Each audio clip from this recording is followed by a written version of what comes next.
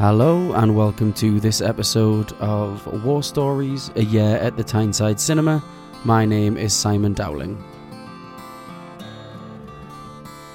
This episode I will be talking about 3 films that I've seen over the last week at the Tyneside Cinema. They are Steven Spielberg's The Post, the Barack Obama documentary Final Year, and Paul Thomas Anderson's Boogie Nights.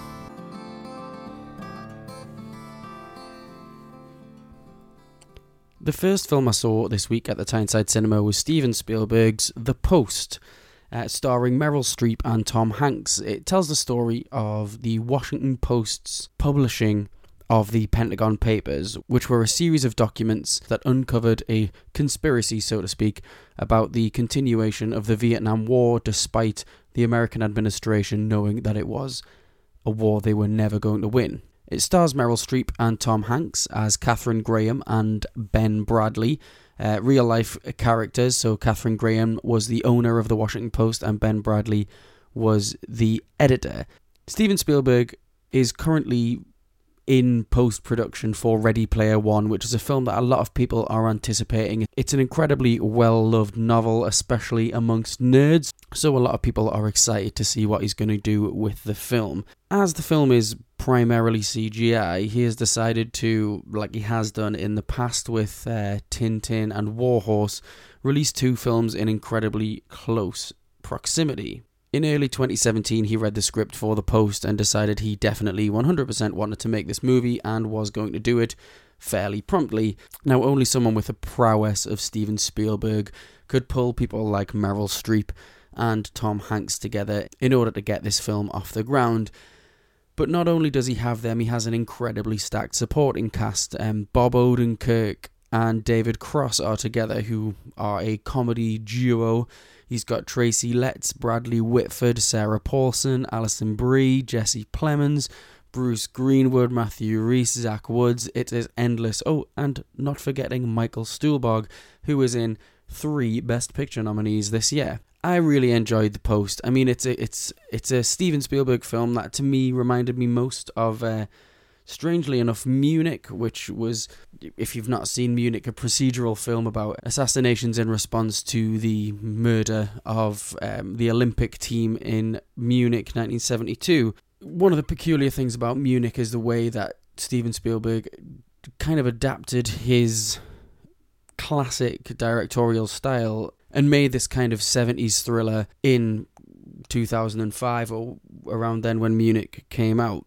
Steven Spielberg as one of my favourite podcasts, Blank Check, mentioned, was kind of identified as the first person who's fluent in cinema. He can walk into a room, he knows where he wants his actors to be, he knows where he wants the cameras to be, he knows where the light needs to be, and he can just bang out these incredible films, which is how he can make, in many circumstances, he's made multiple films within a year. Obviously, it's easy when you're doing one mocap and then one traditional film, but still, it's impressive that in this small amount of space that he's given himself to make this film, he's made a Best Picture nominee. I won't delve too much into the story. Again, it's a true story, and I don't want to talk too much about The Post. I feel like I don't need to encourage people to go and see The Post. As I mentioned, it reminded me a lot of Munich in that it's not a war film, but it feels like a war film. There are these kind of almost spy-like long zoomy shots, and he generally pans and moves the camera around, which he does a lot in this film, but he still also has this kind of tense, like I say, spy camera kind of vibe to it. The pacing of the film is fantastic. To me, it felt like a war movie about the Vietnam War that was set outside the Vietnam War. Like I mentioned with The Darkest Hour kind of being a good accompaniment to Dunkirk, I feel like this film would be a great accompaniment to one of the more damning Vietnam War films like Full Metal Jacket or Apocalypse Now. One of the key things about the film is how contemporary it feels. The film is about freedom of the press and specifically about the president at the time, Ronald Reagan, trying to rule with an iron fist over the press, and the Supreme Court having to make a ruling on whether the staff at a newspaper should be going to prison for contempt of court for publishing these Pentagon Papers, which were heavily critical of the government. Obviously, it rings true today. We live in the time of fake news, and I imagine when Spielberg read the script early in the year and said, yep, I want to make this, and made it fast. It's because of how true it rings, and at times it does go a little bit heavy-handed, especially towards the end of the film. It very much drills this message home about kind of freedom of the press, and the press is there to hold the president to account, so it's amoral for the president to kind of make these decisions about what the press should and shouldn't be able to say, which is exactly what Donald Trump is doing. That might spoil the film for some people. It might feel a little bit too heavy-handed for some who don't like to be preached at by the cinema, but yes, it's heavy-handed, but it's mildly important, and there's a reason why, for such a straight drama, it's been nominated for Best Picture, and I think the Academy are making a point. I know it's a Steven Spielberg joint with a John Williams score, but I feel like they are making a point by nominating it. I feel like I don't need to say anything about the performances. It's Meryl Streep and Tom Hanks, who are two of the greatest living actors, giving incredible performances. Meryl Streep giving a performance that, she always delves into the role in such an incredible way, and the Streep that you expect is not the Streep that you're given here, and it's really good and subtle. And Katharine Graham is at times seen as a little bit weak, which is not something that Meryl Streep is renowned for. I mean, she played Margaret Thatcher, and you've got her character in The Devil Wears Prada. A lot of her most critically acclaimed roles are her playing very strong and very aggressive characters. Katharine Graham is not that character, and it is fantastic. Tom Hanks is Tom Hanks. He plays Ben Bradley. He's got a little bit of an accent going on in this film, which I really enjoyed, and also there's nothing I really enjoy more than when Tom Hanks gets to swear, and he does that a few times in this film. I think the standout performance for me was Bob Odenkirk, who it's great to see in a Steven Spielberg film. We know he has this dramatic prowess from Better Call Saul and Breaking Bad. He's obviously famously known as a comedian, and he is funny here, but to get to see him kind of flex his acting muscles, I think he has a great dramatic career ahead of him. There's not much more to say about The Post. Like I said, it's the Steven Spielberg film. If you go and see it, you're going to enjoy it. I don't think anyone is going to think it's a bad film. Like I say, some people might find it a little bit heavy-handed on the allegorical message, but it's still fantastic, and definitely up there with his better films of the last kind of 10-15 years.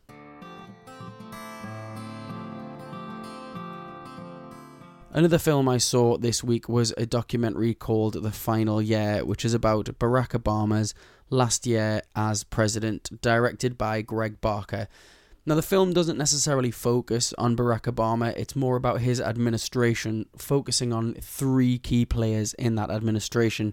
So Samantha Power, who was America's UN delegate, John Kerry, who was the Secretary of State, and Ben Rhodes, who was kind of Barack Obama's communications manager, speechwriter. He'd worked with him throughout his career from senator onwards. It's a good documentary, but not a great documentary. I didn't find Ben Rhodes a particularly good subject for the documentary. It starts as it catches him in a scandal in which he's belittled the press corps and then has to go and stand in front of those people and try and convince them that he is the best spokesperson for Barack Obama and that he believes that they are doing a good job. And he's a bit of a broken man. I mean, there's also the element of it being his final year in the West Wing, and I guess that is taking its toll on him.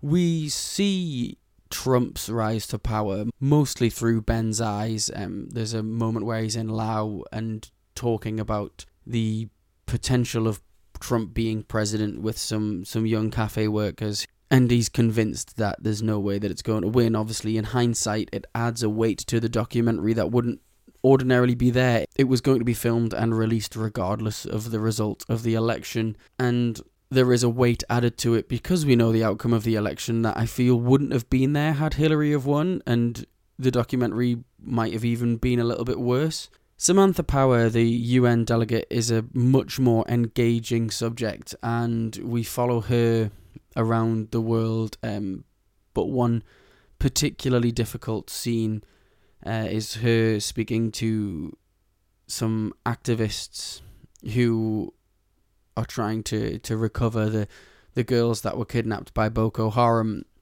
which is really affecting. Greg Barker, who directed it, does a really good job of holding back a lot of the emotion, but that adding a weight. So just as Samantha's about to break down, the camera cuts away and moves on, so you kind of feel the wave of the emotion, and then it gets cut off, but it allows you time to reflect upon what you've seen. The final subject of the documentary is the marvellous John Kerry, and it discusses a little bit about his background as a Vietnam War vet and his impact and his hard work in the final year of the Barack Obama administration, especially when it comes to his negotiations with Iran and Syria. The John Kerry sections of the documentary were not necessarily my favourite, because I think Samantha Power was the most engaging and most interesting subject, because she's not someone that I personally was aware of or would have read about otherwise. But I think John Kerry's impact in the final year of Barack Obama's administration is portrayed so well by the documentary that in hindsight, to know that a lot of his hard work has been dismantled again adds weight to the documentary that may not have been there had Hillary won. Again, back to Ben Rhodes, there are a few segments that I feel have kind of been shoehorned in to make you sympathise with him a little bit. Not sections of the documentary that paint him in a bad light, but in fact the opposite, things that try and make you paint him in a good light when really he's not coming across very well on screen. And like I say, I think his kind of third of the documentary is the part that I didn't particularly enjoy.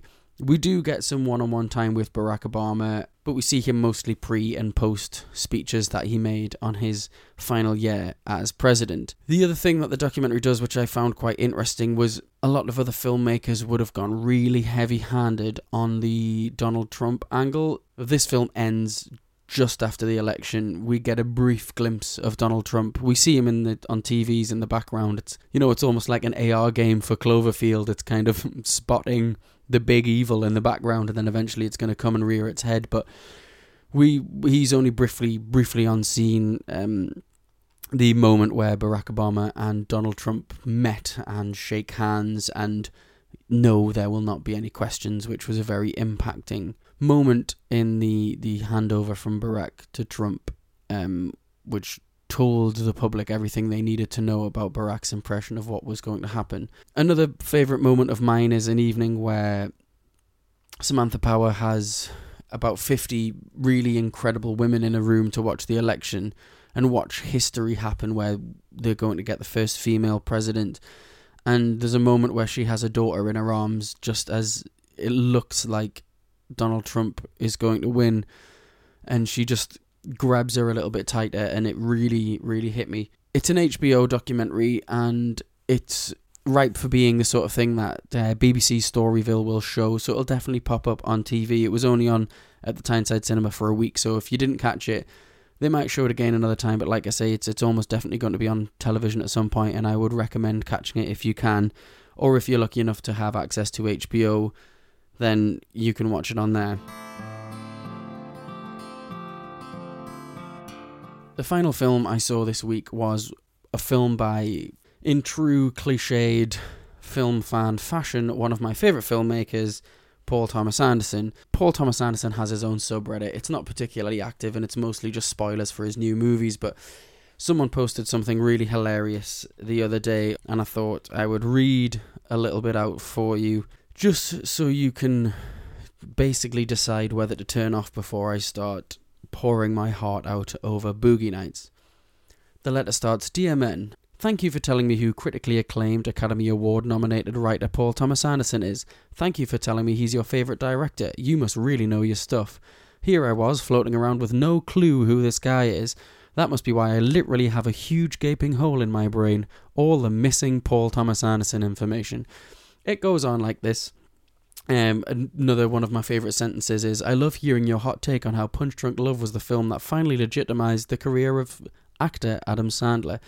As it progresses, it starts to mention Boogie Nights more and more, because I guess there must be a little bit of a cliche that Boogie Nights is the easiest Paul Thomas Anderson film to mention as your favourite, whereas everyone knows it's Magnolia, right? It's not my favourite, but the letter ends with "Thanks for giving me your list of Paul Thomas Anderson's films ranked from best to worst. according to you, owner of a Magnolia poster, thank you for telling me that Boogie Nights is at the top of that list. Thank you for telling me Mark Wahlberg is your favourite actor because of Boogie Nights.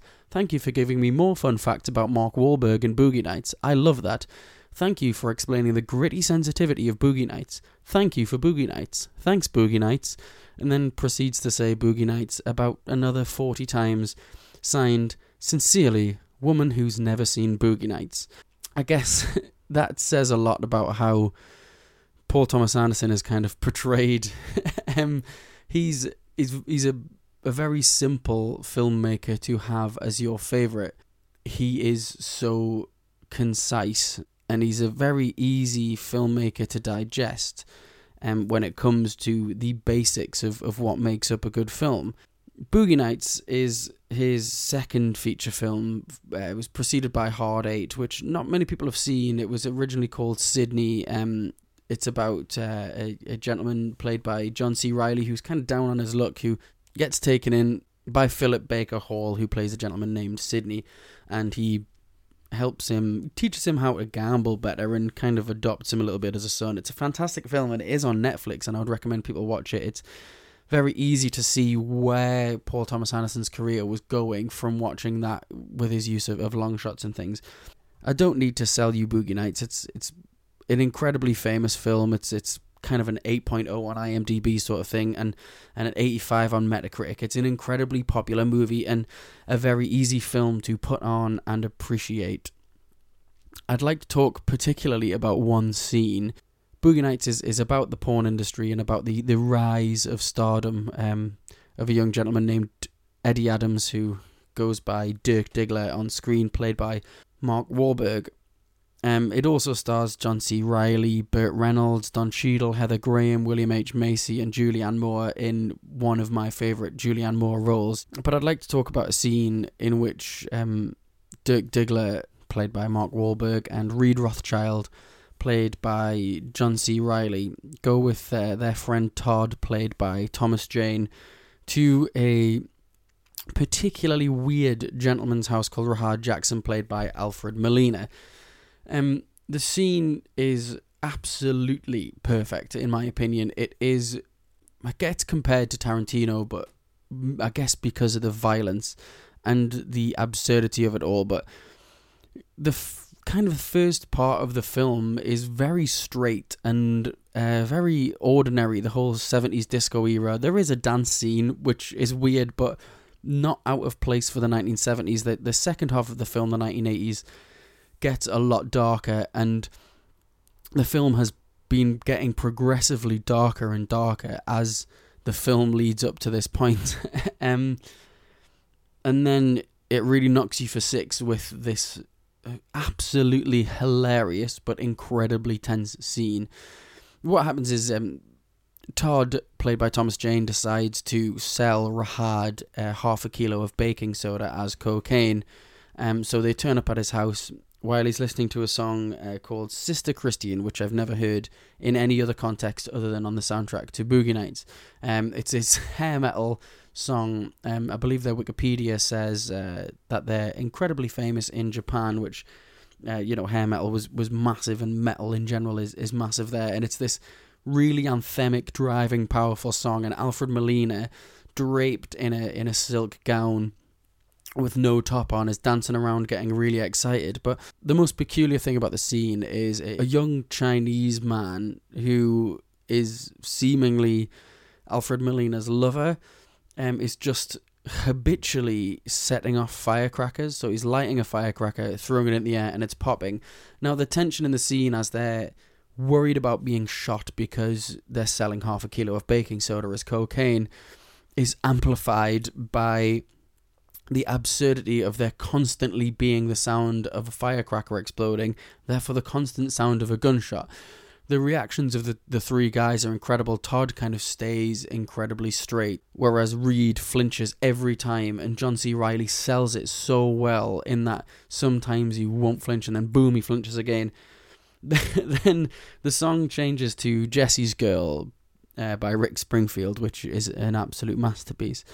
And there's this long, lingering shot of Mark Wahlberg's character, Dirk Diggler, as Alfred Molina's dancing in front of him, singing in more often than not the wrong words to Jesse's girl, and every time he looks to his left, he sees this huge bouncer with a automatic weapon strapped to his side, measuring out the cocaine, making sure that he's not going to taste it. And he looks to his right and he sees this man setting off firecrackers, and the camera lingers on Dirk Diggler's face for what seems like a lifetime, as Mark Wahlberg gives this performance which reminds me of Jack Nicholson in The Shining, where he just changes his face to appreciate the mania of what is going on, while, like I say, soundtracked by Rick Springfield's Jesse's Girl, Alfred Molina topless in a silk nightgown. I mean, I won't tell you where the scene goes, but it's certainly my favourite scene in Boogie Nights, and I don't need to sell the rest of the film to you. It's an absolute masterpiece, so you should definitely watch it. It must be on a streaming service. If not, it's worth renting. His use of long shots, the twists and turns, the absurdity of the entire film, an incredible performance by Philip Seymour Hoffman as Scotty, who in a very strange way reminds me of, I think, Chris, the son in Family Guy. There must have been an influence there. And like I say, one of my favourite Julianne Moore performances as Maggie. The film is 2.5 hours long, but there isn't a wasted second in the entire film. It's better than the dark absurdity of Pulp Fiction, but kind of gets compared to it quite a lot. But I personally think it's a lot better, and Paul Thomas Anderson's one of my favourite filmmakers, and I'm going to see another film of his, as thankfully, because the Paul Thomas Anderson season is still on at the Tyneside Cinema, so I'm going to see Magnolia on Saturday, which I'll do a podcast about. That's my second favourite Paul Thomas Anderson film. Personally, my favourite's Punch Drunk Love, which was the film that finally legitimised the career of actor Adam Sandler, star of The Waterboy and Hotel Transylvania 2. Anyway, I'll leave it there. Thank you for listening. Again, go to Letterboxd. My username is TheGoSlow, and you can read a little bit more about what I've said. Films like Boogie Nights I haven't written too much about because, you know, it's all about the star rating. If I started writing about Boogie Nights, I'd never stop writing about Boogie Nights. It's unbelievable for a film from such a young filmmaker as Paul Thomas Anderson was at the time. The Tyneside have also just announced that their next season is another one of my favourite filmmakers, Guillermo del Toro, and they're really throwing some deep cuts in there. They're showing Kronos, they're showing Mimic on 35mm, which I'm going to take my wife to see because she's a big fan of horror movies and a big fan of Guillermo del Toro, but she's never seen Mimic. And I think there's a few times where I used to have it on DVD, where we've gone to watch it on DVD, and I've thought, no, there will be a time where I'll get to see this film in the cinema, and I do get to see Mimic in the cinema. They're also showing Hellboy, Pan's Labyrinth. The only films they're not showing are Pacific Rim and Crimson Peak, which I watched recently on a train back from London. And let me tell you that it's not a train-appropriate film when you're sitting next to a very polite old man. There's a lot of blood and a lot of incest. Anyway, thanks for listening to War Stories, a year at the Tyneside Cinema. My name's Simon Dowling.